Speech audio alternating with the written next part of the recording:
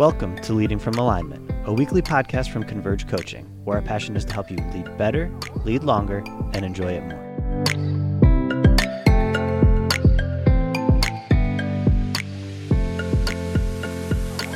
Hello again, and welcome to another episode of Leading from Alignment with John Opalewski and Converge Coaching. How are you, John? Jim, I'm good. Always good to record with you, and not just record with you, spend time talking about life together. It is. It is so beneficial, honestly. I think I said this recently, but having that time, I wish everybody could listen to our conversation before and after, because to me, it's as meaningful as the time that we spend with everyone else. It's just good to have friends. It's good to have people understand what you're going through and to enjoy, to laugh about things that only pastors could possibly laugh about, and maybe even commiserate a little bit about what everybody's going through. So today is episode 61. And we're going to be talking about why the organization you lead needs a playbook. Introduce that thought to us, the playbook metaphor, and what you mean by that. So, Jim, a couple of pods ago, we explored why churches and ministries and even businesses need to start casting vision again. We've been through this long stretch of week-to-week survival. And while we understand that was that was the play we were supposed to run for the last 6-7 months, we also understand that vision is a very important piece it is the foundational piece of organizational alignment. We talked about vision being about destination and why it matters. You know, without vision, people scatter. Vision gives your organization something to align itself to. It creates energy and momentum and helps us make better decisions. So we spent a whole pod just talking about why it's time to start casting vision again. But here's what I know, that you can create and cast a great vision, but without a playbook to follow, you're going to lead a group of frustrated people. Yes. Yeah. My pastor, Tommy Barnett, used to say that inspiration without application leads to frustration. Yeah. We have these big grandiose slogans, but no one would know how to find the path to that conclusion. If you get people excited about vision, the next thing they want to know is, what do I do next? And if you don't have an answer, you're letting them down. Right. And so the playbook is all about that. It's about what, if you can think about it that way. Vision's about where, playbook is about what. And I like football. So I want to use a football analogy. A playbook includes formations and then plays you run out of those formations. Somebody said this, I can't remember who it was. I think I read it in a book. It says, every church has a playbook, but not every church knows it. Yep. So you're running plays, but you may not even be aware that you're running plays. And if you're not aware you are, this podcast is really designed to help you get your arms around it. You know, some churches, Jim, have embraced this run faster, try harder playbook. Good luck, right? This last year. Wow. Yeah, we know that fails, right? Other churches run what's the mega church down the road doing playbook. Wow. And so, I mean, that they just say, hey, what's this big old church doing? We're going to do what they do. Anybody who's been in the church world long enough remembers when everybody had to wear Dockers and a Hawaiian shirt, because that was obviously Rick Warren's superpower. It was making it more casual. It's February in Michigan, but we have to wear sandals because that's what Rick does. Oh, man. Purpose-driven frostbite. That was the year of purpose-driven frostbite. So we want to encourage leaders to not run any of those plays. A playbook really, Jim, is a simple, clear outline of the formations and plays an organization is going to run over and over again so that they can move the ball down the field toward the goal line of its vision. That's how I process this picture. Right. And at Converge Coaching, we run 3 basic formations. We have a one-to-one formation, a one-to-many formation, and I'll explain these in just a minute, and then a one to an unknown number formation. Right. So the one-to-one formation, here's some of the plays we run out of that. Our mentoring services, our coaching services. These are one-on-one, half hour, 1 hour sessions over a period of time that we come alongside leaders and help them on an individual basis. That's how Converge Coaching got started. Right. And we're still running that play. We're still running those plays in that formation. The one-to-many formation are our huddles, or the plays out of that are our huddles, our group training, our consulting work. Because now we're working with groups of leaders. Sometimes they're groups of 10, sometimes they're groups of 100, sometimes they're groups of 300. Right. And then our one to an unknown number, which is kind of an interesting formation, right? Yeah. Is the plays we run out of that formation, this podcast. Right. Perfect. We're not exactly sure. I mean, we know how many plays. We just passed 6,000 plays this week, which we're grateful for. Sure. Our blogging, you have some idea of how many people you're reaching, but there are points where you lose sight of how the long far reach of that. Our book writing, those are one to an unknown number type of plays. And so in my mind, Jim, a playbook should be built on a few formations. Yeah. Not 100. If you're running 100 formations, again, people are going to be frustrated. And then you just run a few plays from each of those formations that are so easy for people to identify. They're very memorable, right? They can just spit it out very quickly. So based on your vision, your destination, what are 3 or maybe 4 formations you'll use moving forward? And then what are some of the plays that come from that destination? And you just keep running what works over and over and over again. Give me your thoughts on that, Jim. Yeah. Somebody told me years ago, and it really has borne out to be true, that about the time I'm getting tired of saying something, the congregation is just starting to get it. And so we decided that because new people are walking in the door and all that stuff, we just needed to continue to say things. Like every week, we talk about kingdom builders every week, because that's part of what we're doing. Those who don't know what kingdom builder is, it's kind of the gas that goes in the van, if you will. It's our analogy that our general fund giving pays for the van. Our kingdom builders pays for the gas to decide how far the van can go to accomplish its mission. So we have that every week. We talk about every week. There's a video every week. We talk about it every week at the time of the offering. Every week we talk about welcome to Freedom Center Church, where our vision is to win the lost at any cost. That sets up an expectation. We do that through 3 environments: our love God environment, the large group; love people, small group; and our love to serve, the releasing. You've been mentored, discipled, and now you're released. We call it our GPS: love God, people, and serving. And we have found those 3 biblical environments. They met together in the temple courts and each other's homes, and every day people were being saved. We find them to be really effective and so simple, because everybody knows what a GPS is. Everybody understands that. So love God, love people, love to serve, win the lost at any cost. That is if you were to come to a service, you'd hear about kingdom builders and see a video. You'd hear win the lost at any cost, and you'd hear GPS every single Sunday. Yeah. And those have natural progressions. If you come to this large meeting, that's great, but we have a small meeting, and you can get smart in a large meeting, but you'll never get wise, because you need iron to sharpen iron.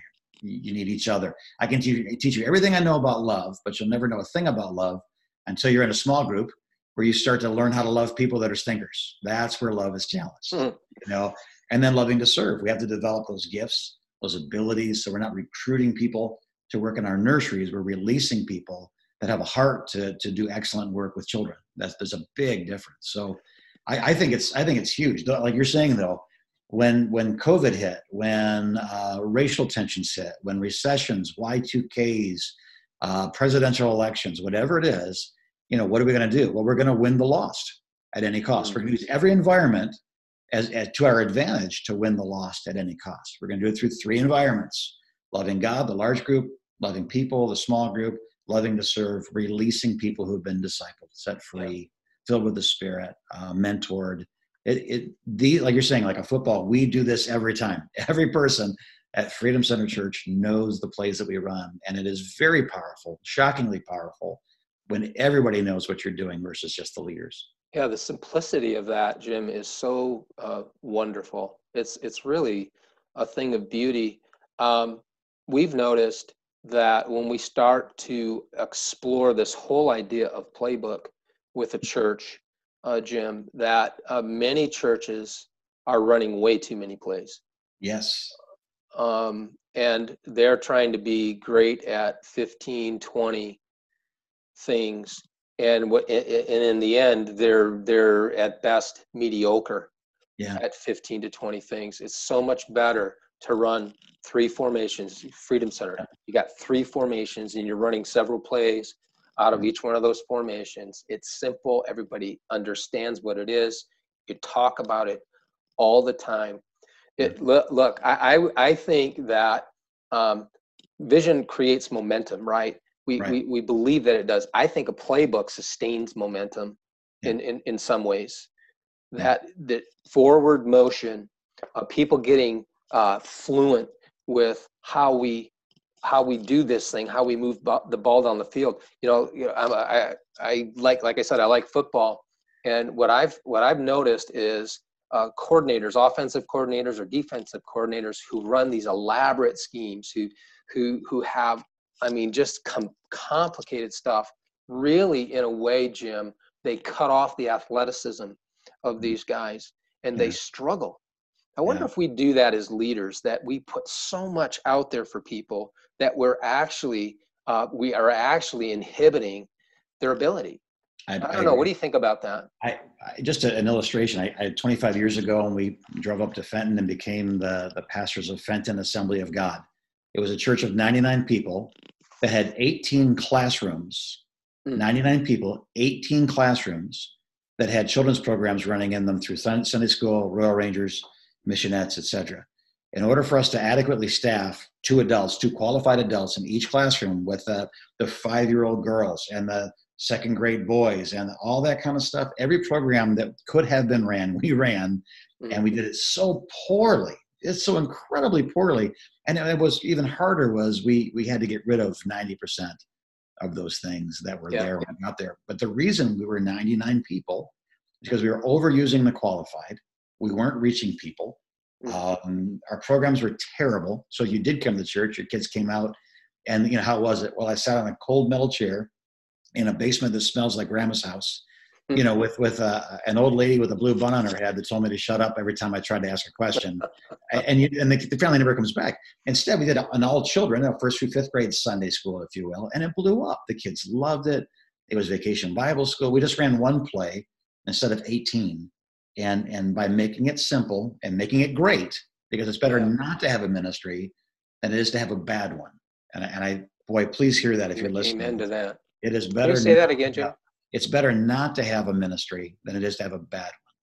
Yeah. So if you have a men's ministry that has 4 guys that all they do is talk about politics, it's better not to have a men's ministry than it is to have that one. It's better to wait until there is a men's ministry, a children's ministry, a music ministry, any ministry, to do it with great quality and care than it is to do it poorly, because that one ministry is, to a kid that sat on that cold metal chair with grandma in the basement and smelled her feet, he does not ever want to go back to that church again. And it would be better that there wasn't children's ministry than to have the one that he had. Jim, so we've given our listeners today 2 examples of very simple playbooks, right? Yeah. And then you gave an example of one that you inherited, so to speak, that was complicated beyond belief for a church of 99 people. As a matter of fact, I believe this, that the larger your organization grows, the simpler you need to get. Yes, because not only does it help with all the things we've been talking about, clarity, momentum, and all of that, it will prevent you from being crushed in the process. So the healthiest churches that I'm associated with, that I know about, are churches that as they've grown have gotten simpler. Their playbook has been dialed back and dialed down and refined. And so we think Jim, that's why we're talking about this today. It really, really matters. If you're leading a church, you already have a playbook. Yeah. But like the Detroit Lions, it may not be working for you.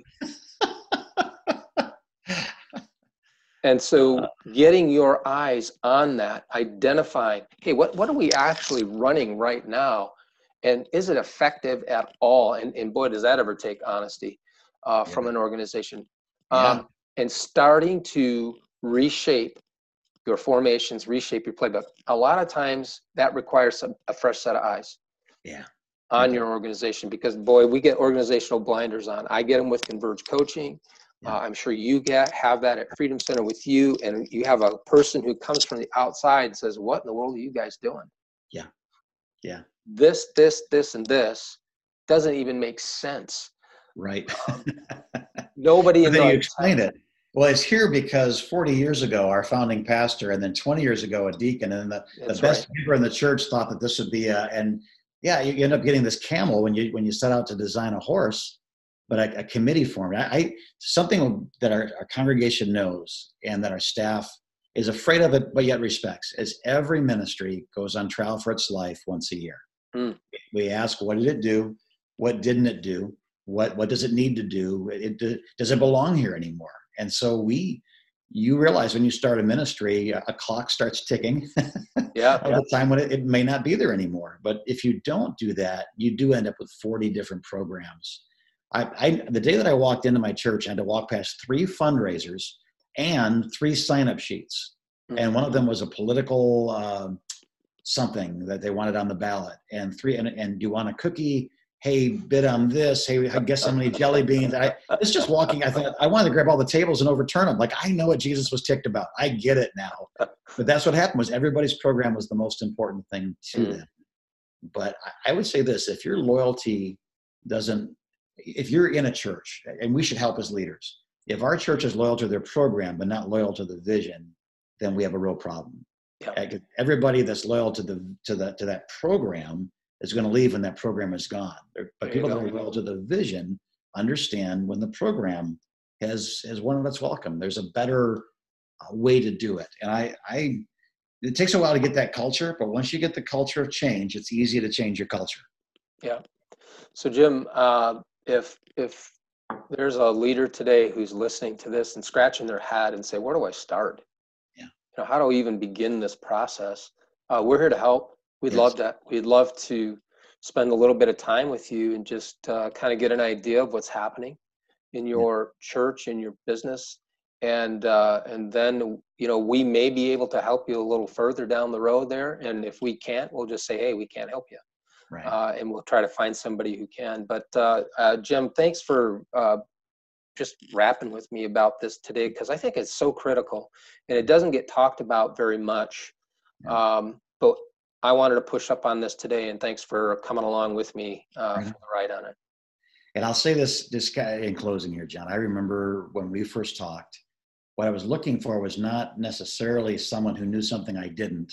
I was looking for someone that I respected to listen to what I was saying and be either a second affirming voice or being one that goes, well, based on my experience, let me ask you 3 questions. And you forced me to make some decisions. I probably am still in the ministry. I'm certainly heading on the path I'm heading on, because you and I had, a couple dozen phone conversations over the course of a few months. Right. So this is powerful stuff. And to say, well, I don't know if we can afford it. I don't know if you can afford not to. I don't know if I can afford the time. I'm not sure what you're doing, but back away from the news and dial in on this. This is extraordinarily important. Knowing where we're going as we lead people is crucial. Yeah. So thank you for your time. And as always, if you want to get a hold of us, you know how to do it by now. Have they memorized, you think, the website by now? I think so. We'll just give it one more time. ConvergeCoach.com, hit the contact us button. And we start talking. God bless you, John. Thank you for your help today. And God bless you, our listeners. We hope to talk to you again soon as you continue to lead from alignment.